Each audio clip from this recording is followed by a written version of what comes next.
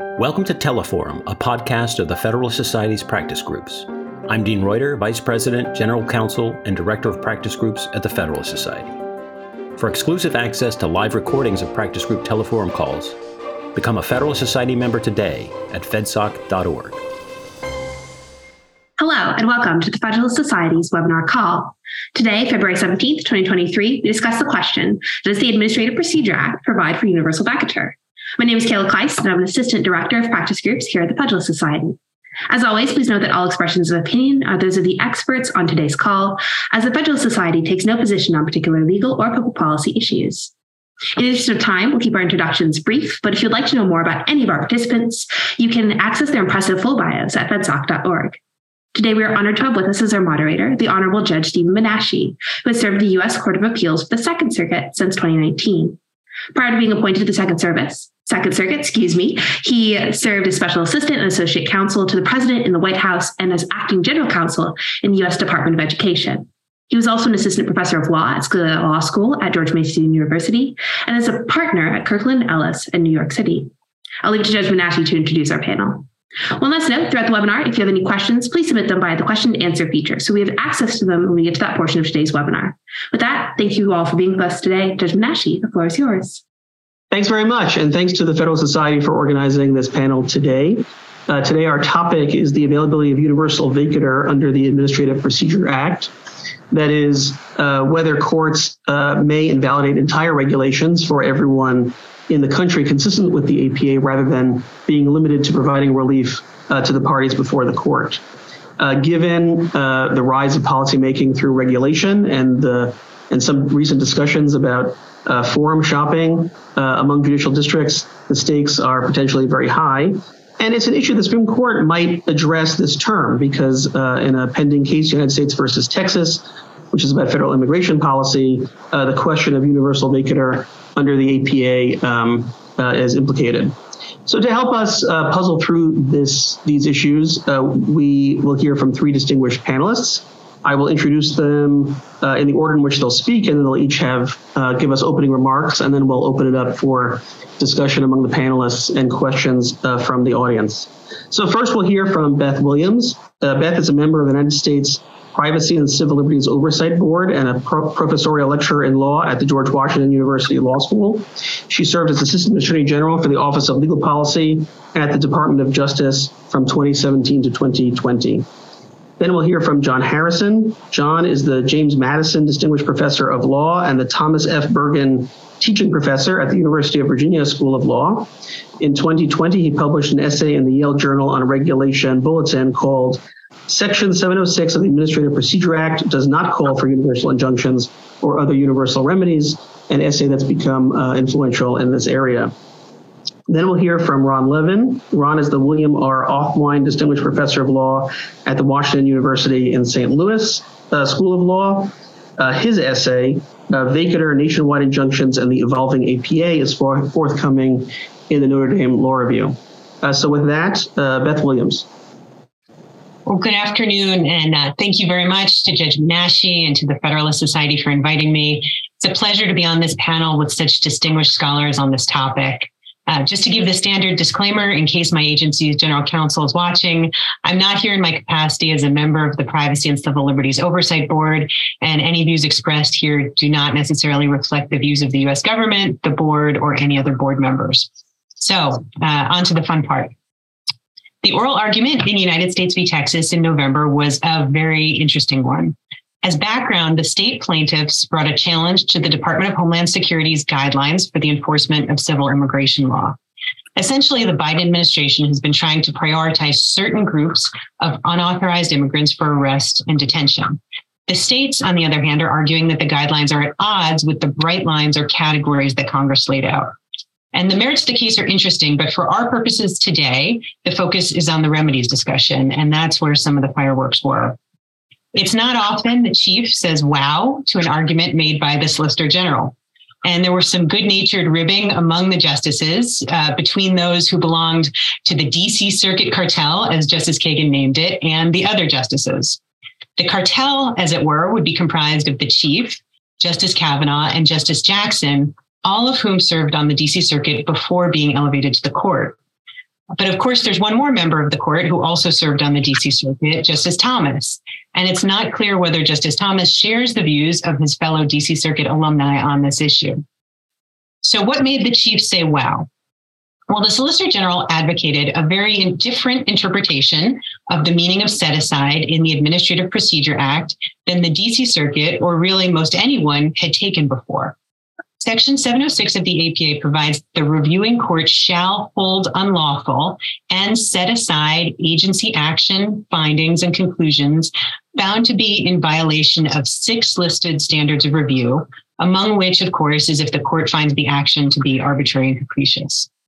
For decades, the DC Circuit has taken set aside to be the equivalent of an authorization for the courts to stand athwart the administrative state yelling stop. And for many people who have issues with the size and insulated power of the administrative state, that's a good thing. In many ways, the APA and the changes of presidential administrations have provided the only meaningful checks on the actions of regulators. But originalism. In recent years, there's been some fascinating academic work, most notably by Professor Harrison and by Professor Sam Bray at Notre Dame, that set aside never meant what everyone thinks it meant. Did Congress, when it passed the Administrative Procedure Act in 1946, with a very different administrative state, mean to give a district court judge the power to completely strike down or vacate regulations as to everyone? Or did it mean to allow courts to set aside or disregard an unauthorized regulation with respect to adjudicating the case for the parties before it? And of course, regardless of what Congress intended, what did people understand set aside to mean at the time? There's good historical research to suggest people did not understand the APA to be majorly displacing well understood norms of equitable practice. And if that is what Congress was doing, wouldn't they have put it in the remedies section, section 703, rather than the scope of review section, section 706? And wouldn't they maybe have used stronger language than set aside? So this is a fascinating case of statutory interpretation, and in some ways sets up a textualist originalist split on the court. At oral argument, you have Justice Kavanaugh making a textualist argument that set aside means set aside. That's always been understood to mean. He said that the rule is no longer in place.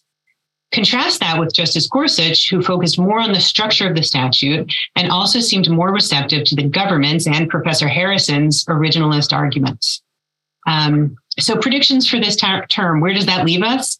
I could, of course, be wrong, but my prediction is that the court is going to punt on the question this term. There are a couple of reasons for that. First, this is a major issue of statutory interpretation, and the briefing was not extensive. It's just a few pages on remedies at the end of each brief. And you would think that if the court were going to tackle a question this big now, they would ask for additional briefing. Second, as many have noted, there hasn't been percolation in the lower courts on this issue, so the court doesn't have the benefit of circuits weighing in. Third, the government made only the statutory argument and not the constitutional argument before the court. The statutory argument is that universal vacatur is not actually authorized by the APA. The constitutional argument would be that even if universal vacatur were authorized by the APA, such a statute would impermissibly extend the court's power beyond the case or controversy limitation of Article 3. In the somewhat related context of nationwide injunctions in Trump v. Hawaii in 2018, Justice Thomas raised this constitutional question in his concurrence when he said that even if Congress someday enacted a statute that clearly and expressly authorized nationwide injunctions, courts would need to consider whether that statute complies with the limits that Article 3 places on the authority of federal courts. Again, that constitutional question was not briefed in this case. And finally, if the court gets to the remedies section, it can resolve the question through the alternative argument of Section 1252 and not get to the question under the APA. So implications. What if the court sided with the government and concluded that set aside in the statute does not provide for universal vacatur? What then? Well, the irony of all this is that it wouldn't actually change much in DC. As Professor Bray explains, the reason for that is the power of precedent. So if Party A sues the federal government in DC and wins, and also wins on appeal to the DC Circuit, then that ruling will have precedential effect for every person who comes later who sues the federal government in DC. The court doesn't need to vacate the rule. It just needs to issue a judgment. By power of precedent, everyone who comes next will win, and everyone can sue the federal government in DC. So after a loss in the DC circuit that's not reversed by the Supreme Court, the government, as a practical matter, is not going to keep going with a rule held to be unlawful in a place where everyone can sue it. Reading set aside not to mean universal vacatur matters more in every other circuit. In fora where the government can't be sued by everyone in the country, the precedential effect of one decision is necessarily not as broad. But still, the government may then make the decision not to enforce its regulation within that district or circuit, or may make the decision that nationwide uniformity is so important to the particular regulatory scheme that it will rescind its rule. But the relative importance of uniformity or the workability of disuniformity sits with the elected branch, not the judiciary. All of that is to say that reading the APA not to authorize universal vacatur still maintains the APA as a significant check by the judiciary on unlawful regulatory action. Thanks. Thank you very much, Beth. John. Thank you. First, briefly, my answer to the question is no. The first thing I'm going to say is, because I'm a law professor, I'm going to quibble with the question and say that universal vacatur is redundant. The interesting thing about vacatur is that the lower courts have come to see it as a remedy distinct from other remedies, and in particular distinct from injunctions against enforcement, distinct from declaratory judgments, and vacatur as a distinct remedy intrinsically is universal because it operates on the legal status of what the agency has done, and therefore operates as to everyone. An injunction against enforcement, by contrast, can be universal, can tell the agency not to enforce against anyone, but doesn't have to be universal. That is governed by principles of federal equity, I think. Whereas the interesting thing about vacatur, if it's available, is that it's always universal. And a large part of the argument here is the idea that by calling for that kind of remedy, not just injunctions and declarations, the APA sort of pretermits the whole argument about whether universal remedies are appropriate by creating universal remedy and calling for it. So it's important to keep straight the distinction between remedies that might be universal, notably injunctions, and the idea of vacatur, which has to be universal because of the way it's conceived.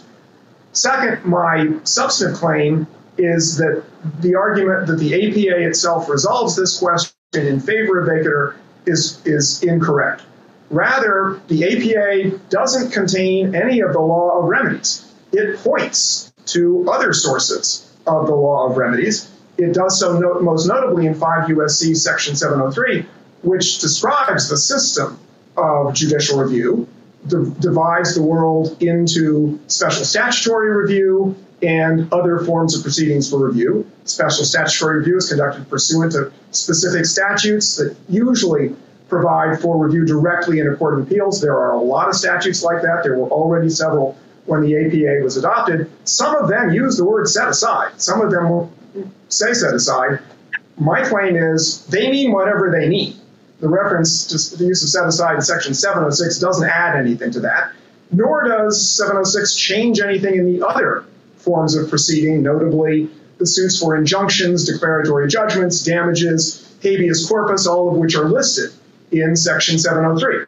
They all have their own law of remedies, and the place to look for whether a universal remedy is available is in that body of remedies. Some of the proceedings with their associated remedies that are referred to in Section 703 clearly are remedies that are specific to a party. Habeas is on the list. The remedy in habeas is for the petitioner to be released from confinement. Damages are on the list. The remedy for in damages is an award of damages to the specific party. Declaratory judgments are on the list. Declaratory judgments declare the rights of parties, but injunctions are on the list. Maybe injunctions can properly be universal, maybe not, but that's a question about the law of injunctions. It's not a question about the APA. That then raises the question, that's basically a structural observation about the way APA judicial review is set up. It's divided into these categories, and each one has its own law of remedies. That raises the question, what about Section 706? There's no indication that Section 706 was designed to change all of those other components of the law of judicial review. Section 706 doesn't reach into into special statutory review provisions and say, stop doing whatever that statute was doing and now do what Section 706 means by set aside. Section 706 doesn't change what goes on in habeas. It doesn't change what goes on in a declaratory judgment proceeding. Declaratory judgment proceedings are governed by the Declaratory Judgment Act. So what does set aside in Section 706 mean? I think it means one of two things. I think the best reading is that it means what set aside sometimes means in other contexts: put aside, disregard, don't decide in accordance with, and then go on and do whatever the court should do. That matches Section 706, which is about scope of review, and tells the courts what issues they are supposed to decide, what issues they are to leave to the agencies. And Section 706, read that way, tells the courts, here is what you decide for yourself. And if you decide that the agency is on the wrong side of the law, then don't decide in accordance with what the agency has said. Another reading, I think the second best reading, because maybe, I don't think so, maybe Section 706 refers to remedies in some sense when it says set aside. The other possibility is that's a generic place mark for whatever is the appropriate remedy. So once again, Section 706 points back to special statutory review proceedings, points back to injunctions, points back to the Declaratory Judgment Act, for example, but that's where the answers are found. They're not found in Section 706. So that's why I say the attempt to look to the APA for the answers to these questions is unavailing. The answers are found elsewhere. There are bodies of law that answer this question, but it's not the APA.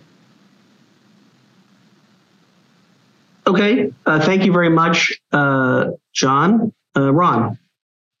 Okay, well, let me start off with where I agree with John. I agree that universal vacatur is a redundant term because vacatur means, by definition, applying across the board. However, his answer to the question posed in the title is incorrect. The correct answer is yes, and I will try to explain why that is so. It's true that when the APA was adopted, most judicial review of agency action occurred in regard to adjudication, and substantive rulemaking was relatively uncommon until the 1970s. So the idea of using the APA to invalidate an entire rule may not have been specifically contemplated by the drafters. But I think Congress had intended to provide the courts with sufficiently broad remedial authority to keep up with emerging challenges. And in this instance, the set-aside language of 706 is very broad anyway, so there's no real tension between the literal words of the Act and the manner in which they have used it over the decades. In my forthcoming article in the Notre Dame Law Review, which has been mentioned, and also an earlier piece I wrote in the Chicago Kent Law Review, I reviewed a host of situations in which the APA has been construed creatively to meet emerging challenges, even if these holdings departed somewhat from the original expectations of the drafters. In other words, originalism is not a very common phenomenon in APA jurisprudence. So in particular, as rulemaking has emerged as an important force, the courts have recognized the need for controls over the rulemaking process. So standing has been broadened beyond what the APA's text says. We have the hard look doctrine, which was certainly not commonplace in 1946. The practice of requiring that the factual premises of a rule have to be based on the administrative record. The idea that agencies have to reply to material comments they received during the rulemaking. Those things are not in the text. They were not in the original expectation, but they've come to be accepted as part of our culture and administrative practice. And I see vacatur as being in a very similar light. In fact, I go on to argue in my paper that a court's ability to nullify a rule in its entirety is a practical necessity. Why is that? Well, think about applying an injunction that applies only to one plaintiff in an extensively regulated industry governed by a host of complex rules. If a single company, one pharmaceutical manufacturer, one airline, one pipeline company obtains judicial review and is told, all right, you don't have to comply with a rule, but nobody else does, the result is that everybody else has to continue to comply. The result is a chaos. If the rule is going to be revised, it has to be revised to apply to all the similarly situated companies in this type of situation. And furthermore, the reviewing court is not entitled to specify just how the rule should be revised, because that would invade the agency's responsibilities to execute the law. So we need to be talking about a remand, not piecemeal relief for an individual plaintiff. And the rule is either going to be remanded or not remanded. So the courts have very sensibly interpreted Section 706 to allow vacatur. And it's a basic premise of administrative law practice. In cases that are familiar to us all as foundational cases in administrative law, Chevron, State Farm, Brown and Williamson, the tobacco case, American Trucking, Regents, the recent Dreamers case, all these presuppose that if the challenger wins, the rule would be set aside in the sense of nullified. So it's not just the DC Circuit. This is part of what administrative law practitioners have accepted for a long time. It would be deeply revisionist to depart from it. Now, I want to add that I think courts have, and they should have, discretion to decide whether and when to issue a vacatur or a nationwide injunction. Admittedly, the language of Section 706 seems to present a problem in that regard because it says a court shall set aside agency action that flunks one of its review criteria. But the answer I've given in my work is that the word shall should not be read literally. The cases don't read it literally. 706 is seen as a declaratory provision that sets forth broad principles but leaves it to the courts to flesh out what the language means, and it's consistent with that to treat it as authorizing vacatur but not commanding the courts to use it in every situation. Now, I've got some ideas about how courts can use that discretion to damp down the ill effects of nationwide injunctions, and we can talk about those in the discussion period. But for now, I'm just going to stand on my claim that vacatur is at least lawful under the APA. All right, thank you very much, Ron, for an interesting discussion. I want to remind everybody in the audience that if you have any questions for our panelists, please use the question and answer function and write the question in there, and I'll read it for the group. But let me ask, I had this question just to John, who seemed to say it's possible to understand 706 as providing some remedies in some sense. So 706 does also say, in addition to the set aside language, that reviewing court should compel agency action unlawfully withheld. Does that not suggest that 706 is about remedies? Is that not a remedy that you would get in an APA challenge?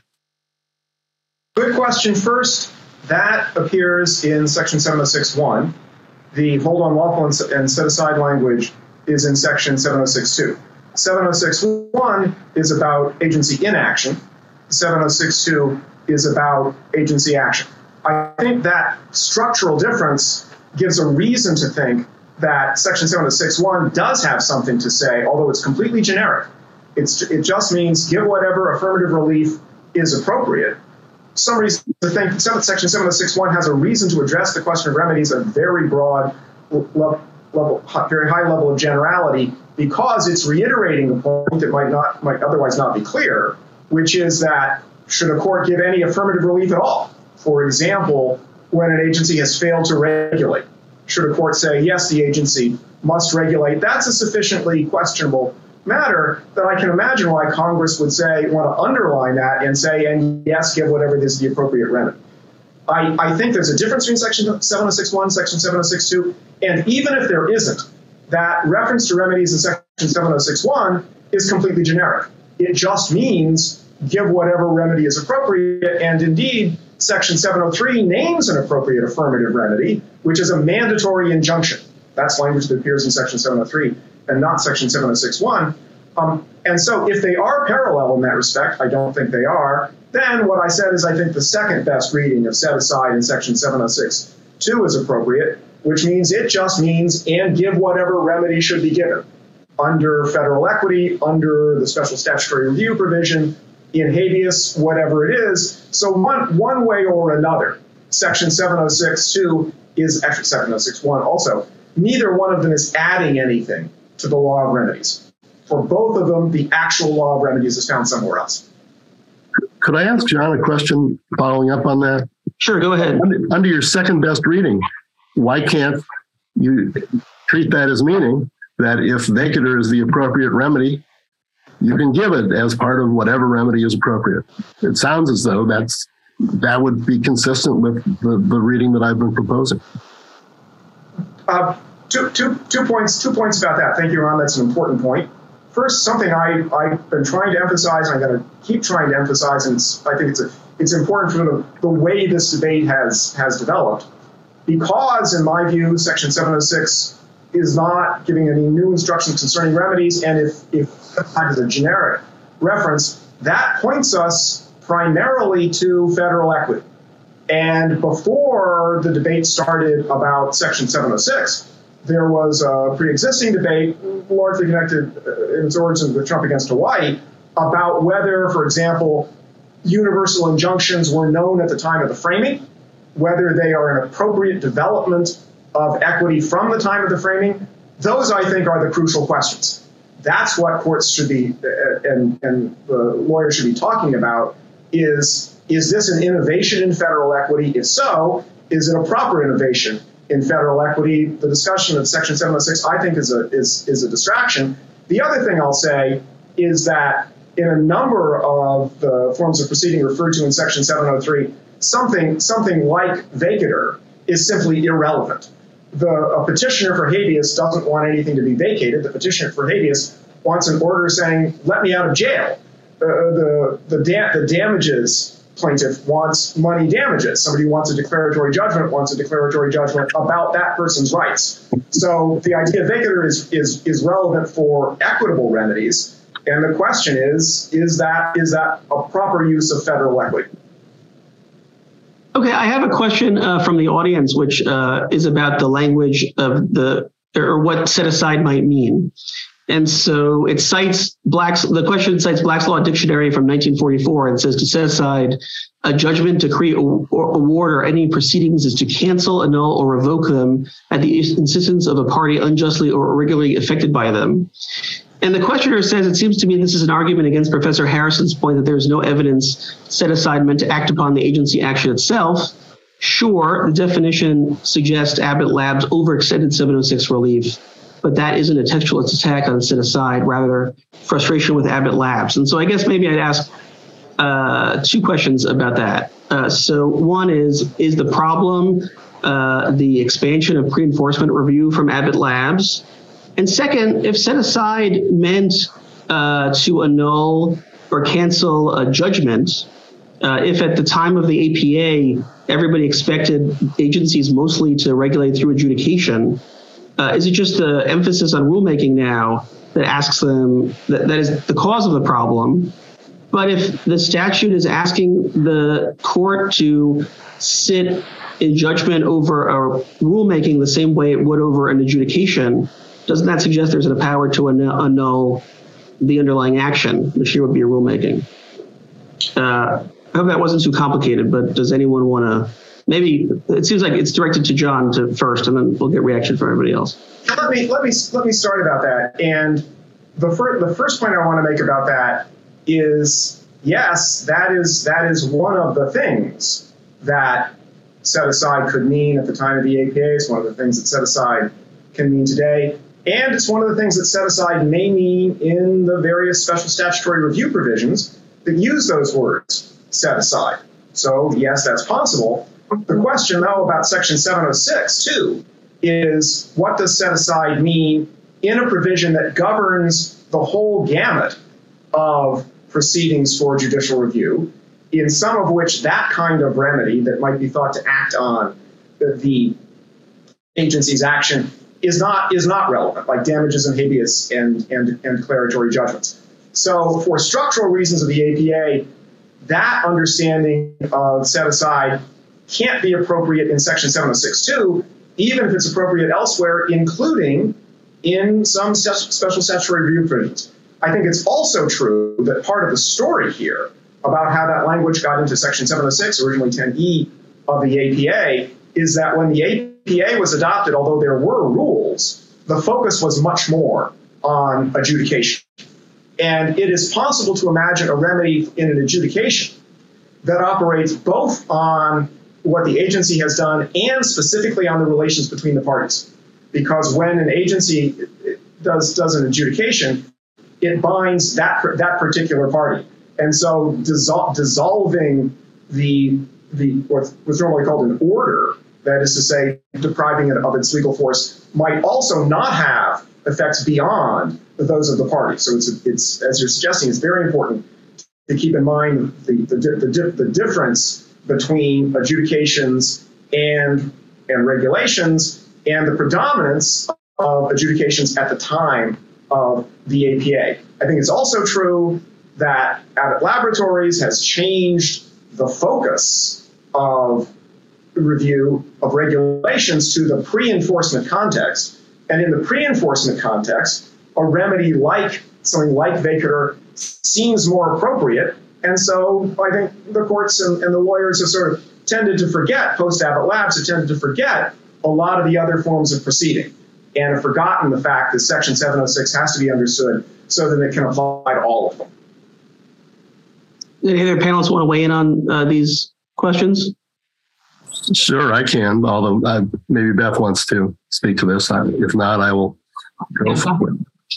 Okay, well, so in the first place, surely people have understood set aside to mean nullify in a number of contexts that are really not controversial. In the adjudication context, which has been pointed out, was the usual context in the initial decades of the APA. People understood that if an adjudicated order is found to be unlawful, the court would nullify it. I think John has indicated in his writing, and I think maybe today, that in case of special statutory review provisions for rules, set aside was understood to mean you can kill the rule and it's gone. So what do we do then about cases that are reviewed under the APA but not under a special review provision? I think that the adaptation to Abbott Labs has been a sensible one. And given that Abbott Labs has been on the books for a long time and really is not controversial on its own terms, you would expect that people would apply the APA in a manner that responds to it. If you have a pre-enforcement review proceeding where you're just asking the court to get rid of the rule itself, it's pretty hard not to think that sometimes vacatur is the only sensible remedy. Think about Chevron. The question is, can the EPA define stationary source to mean an entire facility rather than a particular piece of equipment? Are you going to say there's one answer for one company that sues and another answer for a company that didn't sue? That would make no sense. They've got to treat it as a whole. And so it's been a necessary adaptation, I think. I also want to speak to the Section 703 point. Section 703 says that the court may resort to any applicable form of legal action, including the particular ones that are listed there: declaratory relief, injunctive relief, and habeas. It sure doesn't sound as though they're ruling others out. In the legislative history, including was glossed as such as. So why can't it be the case that a remedy that wasn't specifically contemplated is now read into the APA? As I said before, originalism is just not a common feature of APA interpretation, and I wouldn't expect that it should be in this instance. Yeah, so Beth, what about that point? So Ron says that it was a necessary adaptation in the way the cases have evolved and our practices have evolved in administrative law. I think based on the Chief Justice's questioning and oral argument, it would be disruptive to say that that's not what the APA means. So why are the benefits of the kind of disuniformity or the case-by-case adjudication, why does that outweigh the disruptive effects of reconsidering the precedents? Yeah, that's an excellent question. And I think Ron made a really good point at the outset that there's lots of different elements of current administrative law practice under the APA that are atextual, right? And then have developed through common law and through judicial orders. And maybe this is not that different. And maybe this power or this reading of set aside has grown up in order to provide a natural check post Abbott Labs and to kind of match that type of pre-enforcement review. But practically, I think it's a question not only of what will be the implications if it is read this way, but who's in the best position to decide what the implications should be, right? And so if a court, a judge, adjudicates a claim against a single plaintiff and assume it's not in the DC Circuit and it's not, the court doesn't strike down the rule, is the court better situated to decide that the entire regulatory scheme is therefore unworkable and unenforceable? Or are the elected branches, the executive branch in this case, in a better position to decide how they will respond to this adverse court ruling, right? And what the scope will be of how they're going to respond to the court ruling, whether they're going to, to basically not follow the regulation, to rescind the regulation, or to keep fighting in other courts. If they get an adverse ruling in the Fifth Circuit, maybe they'll continue to litigate in other circuits and to raise it up to the Supreme Court. But, I think some, when considering the implications, would say that the elected branches, rather than the courts, are in the best position to decide that question of workability. All right, thanks. I have another APA textual question for John. And the question is, 705 authorizes courts to issue all necessary and appropriate process to postpone the effective date of an agency action. And 551.13 defines agency action to include rules. So if 705 authorizes courts to postpone the effective date of an agency rule, couldn't 706 refer to vacatur of an agency rule as well? Once again, I think the possible seeming parallel is not a real parallel. Section 705 is about preliminary relief, and hence is saying something about remedies. One interesting thing about Section 705 is that it has that slightly convoluted language, all necessary forms of process, which quickly became understood to mean an injunction. That is to say, something governed by the law of injunctions. So even Section 705, which does point to remedies, then points to the law of injunctions. Whereas Section 706 is largely about another issue, and it's about a very important issue. It is titled Scope of Review. It was titled Scope of Review when the APA was adopted. It still is today. And that question that Section 706 is about, that Section 705 is not about, is of fundamental importance, and again suggests that 705 and 706 are not that much parallel, because 705 is on a topic that is much more about remedies than Section 706 is. Okay, thanks. I have another question. The questioner says that several of the panelists have premised the arguments on the idea that vacatur is inherently universal, and notes Jonathan Mitchell in his Writ of Erasure Fallacy article suggests the possibility of geographic severability. And the question is, can vacatur be subject to geographic severability in the same way that an injunction can? And if not, why not? And that's related to another question we had, which is, could it be that a federal court might vacate a rule, but only within its geographic boundaries? And maybe that would allow for some containment of the practice and allowance for different views. So I guess maybe I'll start by asking Ron, because you said you had some proposals for how this should be handled. And it does seem like did you recognize it shouldn't be done in every case? And so what about geographic limitations or other limitations? And I'll ask the other panelists if they have proposals along those lines as well. Right. So I would start off by just saying, on a semantic level, we would more likely refer to that type of relief as granting a limited injunction, not a nationwide injunction. And there's no tension with the concept of injunctions there. Vacatur, I think, is more commonly described as across the board. But that's only a semantic point. On the substance, yes, I think that there should be situations where an agency, where a court should say it is feasible in this situation to limit the scope of our injunction to our circuit so that other circuits would have a chance to weigh in. We don't want to preempt them by giving nationwide relief. And where that is workable, I think they should do it, because nationwide injunctions do have perverse effects in a number of ways. So that is a question of granting no broader an injunction than is needed, which is a premise of equity. And can I just ask, why is that a better approach, limiting it to the geographic boundaries of the circuit than limiting it to the parties that are before the court? Well, there could be situations where that would do it, but then you will often have situations where the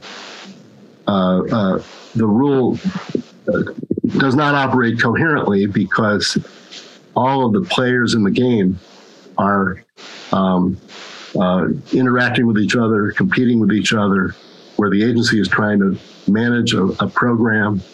And if it's done totally retail, one plaintiff, you lose that effect. Now, what I do think you can do, and this I think is implicit in your position, is that if the agency adopts a rule and then applies it to a particular respondent, then the court can say, okay, we're going to set aside the application, the order that applied the rule, just to you. And then the agency can continue to fight on in other adjudicative cases. That's what non-acquiescence is. And there's nothing wrong with that, because it does give other circuits the chance to weigh in. Okay. Beth, I think you wanted to weigh in. Yeah, I was just going to say, I think, just to put a point on it, I think that what we're saying is that vacator is necessarily universal, but injunctive relief is not necessarily universal. And so if a court is vacating something, they're vacating the rule as to everyone, but they wouldn't have to do that. So if they're deciding the case just in the as to the parties before them, the operation of a precedent would control anyway, and that would have natural geographic limitations. So even if you were deciding the case with an injunction just as to the party before you, that case went up to the Fifth Circuit and the Fifth Circuit agreed, the injunction by precedent would only apply in that circuit. Now that's different for the DC Circuit, as I was talking about, because anybody can sue the government there. John, you want to say something? Yeah, I want to say that Beth's point about precedent is extremely important. And one practical application it has is that if this is a good way to go, and maybe it may be as a matter of federal equity, it's something the courts of appeal should do and not something the district courts should do, because it's the courts that circuit precedent, and the district courts don't do that. And as for nationwide uniformity and the practical imperatives that Ron's been talking about, let me point out that there are a lot of important areas like the interpretation of federal criminal statutes where there is not nationwide uniformity, where it can be years when an important statute has a different interpretation in one court of appeals compared to another. That's unfortunate, but it brings with it the benefits of percolation, and those are real. So yes, there is a practical case for nationwide uniformity, but it's not a laydown, I don't think, because in other areas, the legal system manages with that in order to achieve other good things.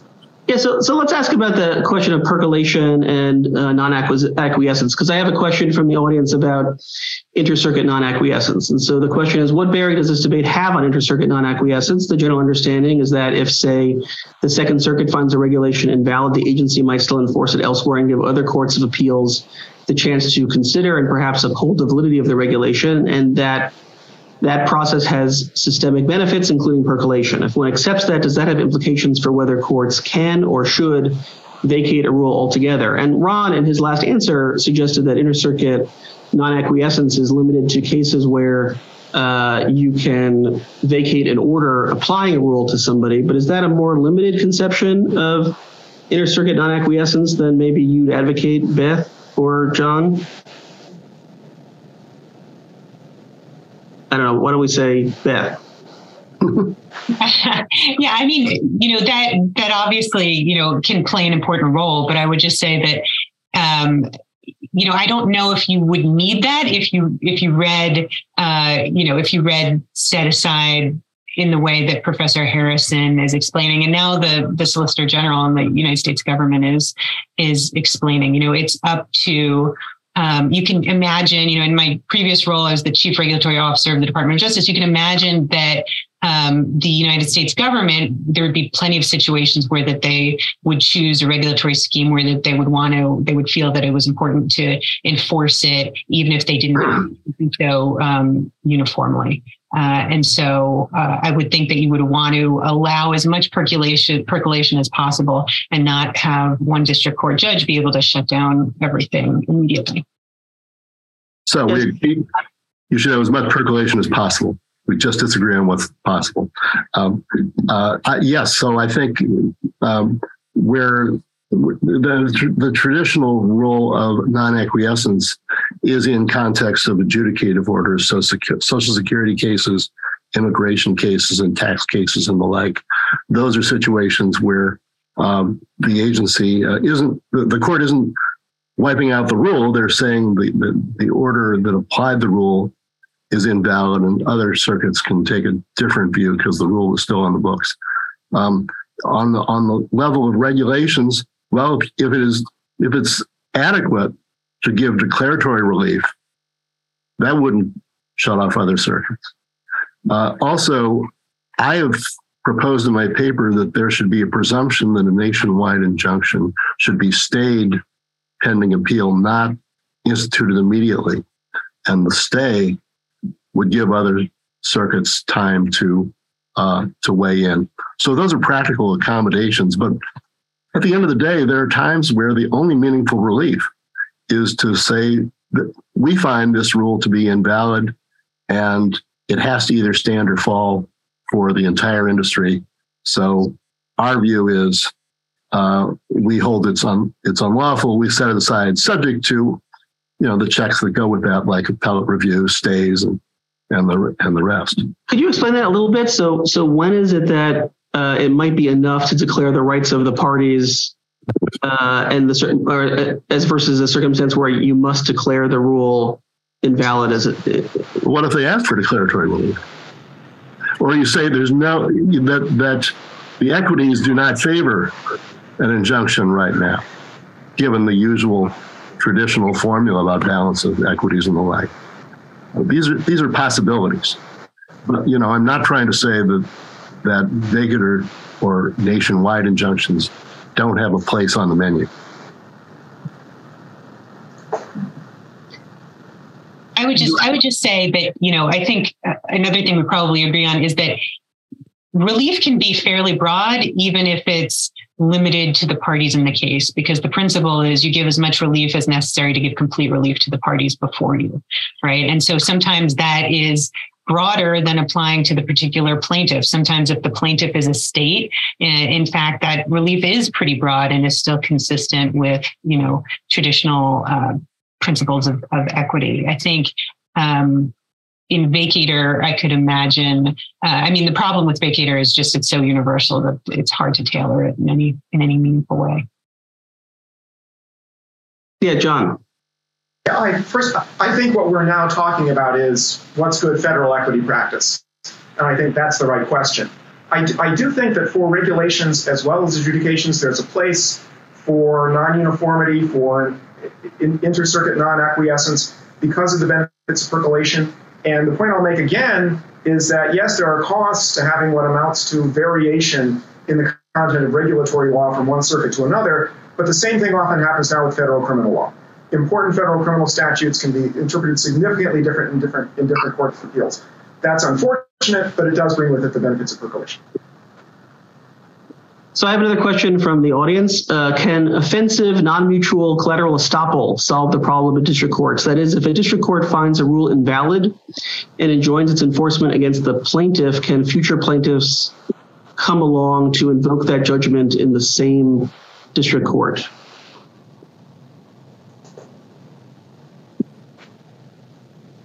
Any takers? Isn't the U.S. government protected from that by Mendoza? I think it doesn't usually apply to the U.S. government. Yeah. So on some other panel, that would be a great answer, but I think on this one, it doesn't work. That too would be a change here in the unwritten federal law of collateral estoppel. Yeah, right now it doesn't work that way against the government. I think that would be a major change, the kind of thing that should, to pick up on saying that's the kind of change that should be done by Congress, rather than by the courts on their own hook. Are we losing does the practice of the universal, I take it that the advocates of, or the opponents of universal vacatur would also say that we're losing the benefits of the prohibition on non-mutual offensive collateral estoppel against the government by having universal remedies, right? Yes, it's an end run around it. Right. So if we recognize the Mendoza principle, is that again an argument against finding the universal remedies? Like, how do you reconcile the Mendoza principle with your position, I guess, Ron? Well, so the legalistic difference is the difference between an adjudicative setting and a rulemaking one. But the broad principle is, yes, there's a tension between them, because if a court vacates a rule and institutes it nationwide, then that's going to mean no other court can deal with it, and that's a cost in terms of the potential benefits of percolation. So it should be rationed and limited to situations where you really need it. But I'm suggesting there are situations where you really need it, because it would just have a great deal of confusion and inequity if you instituted it to fewer than all of the relevant parties. I mean, if you have, State Farm seatbelt rule, do you really want an injunction that says, okay, so the policyholders of State Farm get to keep the Carter administration rule, but everybody else is governed by the Reagan administration's rule? You just can't have a regulatory regime like that. So there are times where it's got to be all or nothing, and if that means that the first court triggers the dispute up to the Supreme Court, that is a cost. Well, can I just ask about that also? So you say that you can't have a regime like that, but the agency would still be allowed to stop enforcing the rule across the board if they thought a patchwork rule was unworkable, right? So I think this is a point Beth made earlier. Isn't the question just who gets to decide, who should decide to what extent the regulation should be applied in a disuniform or uniform manner? Is it the court or is it the agency? Well, I do think you should give the agency flexibility in a number of ways. I mean, some of what I said in my opening talk was that it is primarily the job of the agency to fix the rule on remand if the court has found an error in it. And so the court can't dictate what that's going to be. They have to leave it to the agency to do it. Also, the practice of remand without vacatur, which I've mentioned, I have defended as being in part leaving it up to the agency to decide how to fix the mistake that the court has found on remand. And that kind of flexibility is desirable to the extent you can do it. So I'm not indifferent to that at all. But sometimes if the court says, here's the law, that would foreclose the agency from deciding that the law can be otherwise. They can limit their enforcement, that's true, but they can't construe it differently from the way the court construes it. I'd like to go back to an earlier point that came up. So in her opening remarks, Beth made the point that the government was making a statutory argument, but not a constitutional one. That is, whether Article 3 would allow Congress to provide for universal vacatur. So I'm curious about John's position on this. So is your position that the APA doesn't authorize universal vacatur, but if Congress did authorize it, that would be a permissible use of Congress's authority, or is there a constitutional limitation on this kind of relief? I'm not 100% sure about what I think on that, but I do think this. I do think that there are probably reasons for Congress, if it decided to authorize courts to do this, there are reasons Congress might have to do that that probably would make it permissible under Article 3, although I'm not sure, in large part because there's a long-standing equity principle that a broader injunction is permissible when it's necessary to give complete relief to the actual party. And that may be what's underlying the assumption in Section 705 that stays of regulations are generally operate as to everyone, although I'm not sure that assumption has been thought through as well as it should have been. And so I can see the courts saying, yes, Congress has made a judgment here that this kind of broad relief is necessary so that actual parties will get what the parties are entitled to. So I suspect that's probably permissible. I haven't completely thought that through, so I don't really have developed. Could I add one other thing, which is that under special review statutes, Congress has for decades authorized a court to set aside a rule in its entirety if they find it to be illegal. And this was true well before the APA was adopted. There were cases involving the Interstate Commerce Commission and the Federal Communications Commission in which the legislation provided for it. And the court said we would do it if the challenger wins. And these cases were called to Congress's attention when the APA was under consideration. With 100 years of track record, I think it's a little tardy to suggest that it's beyond Congress's power to authorize a rule to be set aside in its entirety. I think structurally, though, what you're seeing here from a larger perspective is as the regulatory powers grew, the regulatory check grew, and the check grew in the judiciary and not in Congress. And so you have, potential legislation like the REINS Act, which would provide checks on the regulatory state that are beyond the parties to a case, right? That are to entire rules and not in specific cases. I think the constitutional question is interesting. The constitutional question was raised in the Attorney General guidelines that were issued in 2018. And as far as I know, those guidelines are still in effect. That's one of the few things the Biden Justice Department has not rescinded. And I think those were probably guiding some of the arguments that were made, along with Professor Harrison's academic work in the SG's arguments. So we have a question about this constitutional argument, which is the following. Congress can assign certain cases to one court. The Federal Circuit has some cases that no other circuit court hears. Unless that's unconstitutional, how can it be that Congress lacks the authority to pass a universal vacatur statute? Would that be the same principle if Congress could restrict it to one court? Why couldn't they authorize one court to give an answer for the country? I think the argument is case or controversy in Article 3, right? So even if Congress passed a statute, the argument would go they're not allowed to pass a statute that conflicts with Article 3, which limits the judiciary to deciding cases or controversies. I think that's what Justice Thomas was referring to in his concurrence. Let me say on that, I have maybe a minority position. I think Congress can legislate concerning the rules of precedent in the federal courts. And so I think that Congress can say that, if one federal court of appeals makes a decision, that it's precedential for all the other federal courts of appeals. I think Congress can do that. Many people, I think, would say Congress can't legislate about that. And so, yes, that would be a way for Congress to do something a lot like vacatur by establishing, say, the first court of appeals, or just one, the Federal Circuit or the D.C. Circuit, or any court, to establish a nationwide precedent. That, like changing the rules of collateral estoppel, would be a substantial change in what I think Congress and not for the courts themselves.